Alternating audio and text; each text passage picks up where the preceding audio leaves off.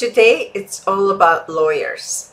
This is another professional that you should have as part of your team when you're doing real estate investing. As a single professional, I had debt and no savings after my divorce. I always wonder how I can start investing in real estate to secure my future.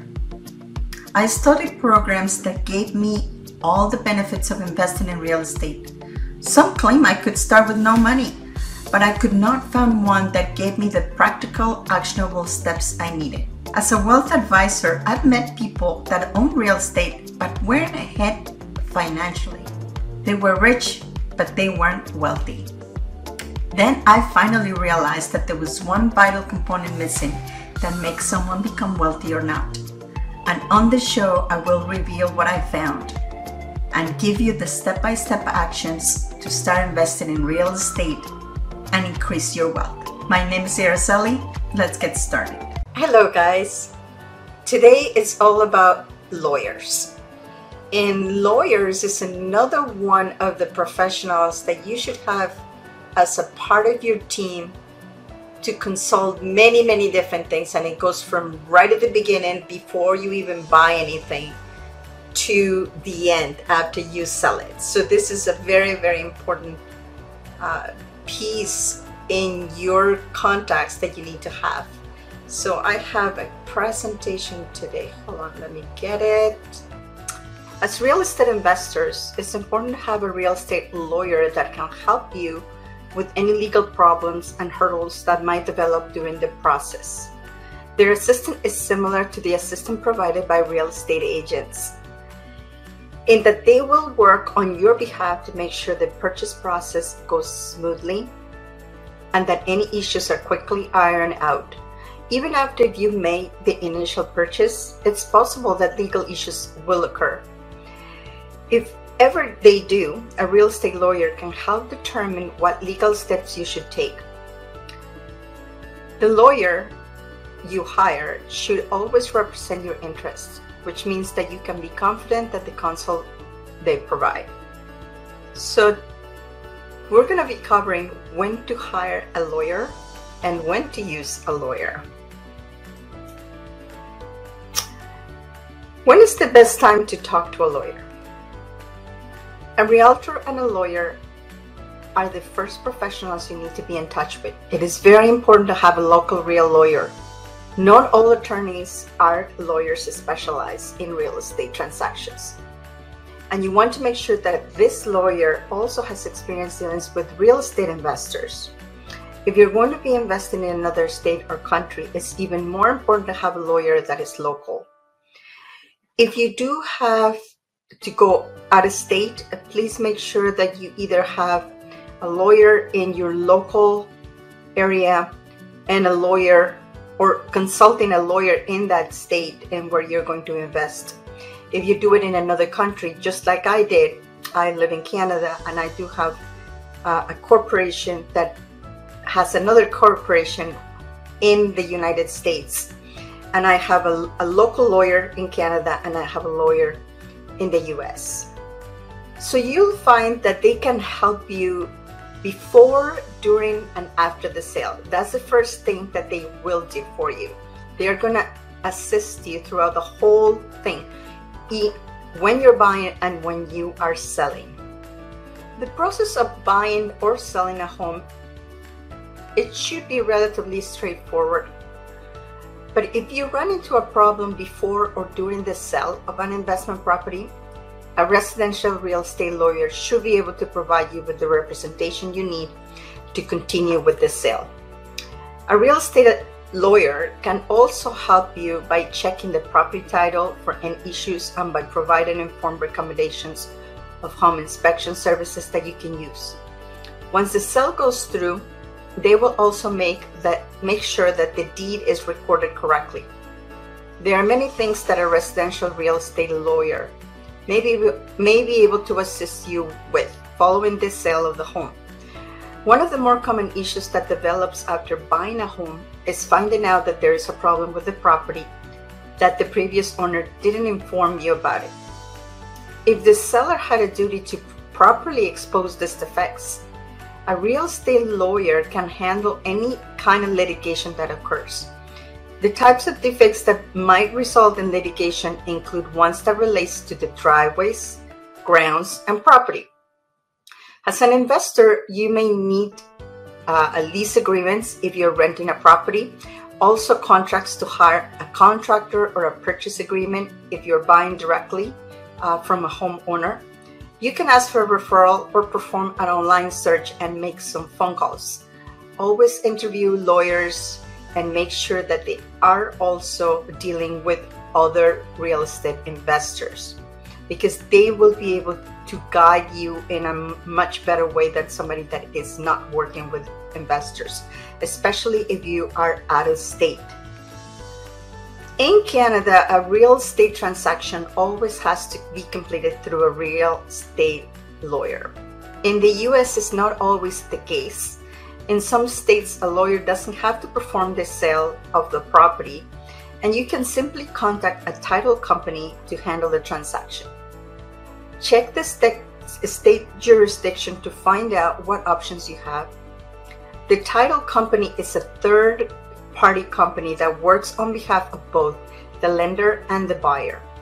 You hire them to research and ensure the title of the home you're buying. Why is that important? Let's say you buy a home without hiring a title company. Later on, you'll find out that the seller inherited the home when his father died and actually only owns half of the home. The other half belongs to his brother, who turns up on your doorstep wanting his 50% of the property. You can imagine what an unpleasant situation that would be for anyone. The title company and the title insurance policy you purchase from them will protect you from any liability, and it is an important part of the closing process. I want to walk you through what is the process and what title companies do. This is what I'm very familiar with in the state of Ohio, and I know that in other states as well, title companies are the ones that will complete the sale of the house or the buying process as well. The first thing that they do, title companies do a chain of title. And what they do is do a research. And this is a research of the full history of the home ownership. A search from a title company would have revealed the second owner and stopped the sale before you close on the mortgage in the previous example. They also look for existing liens, so you won't find out the hard way that a contractor never received payment for past work completed on the home and now is expecting payment from you, the new owner.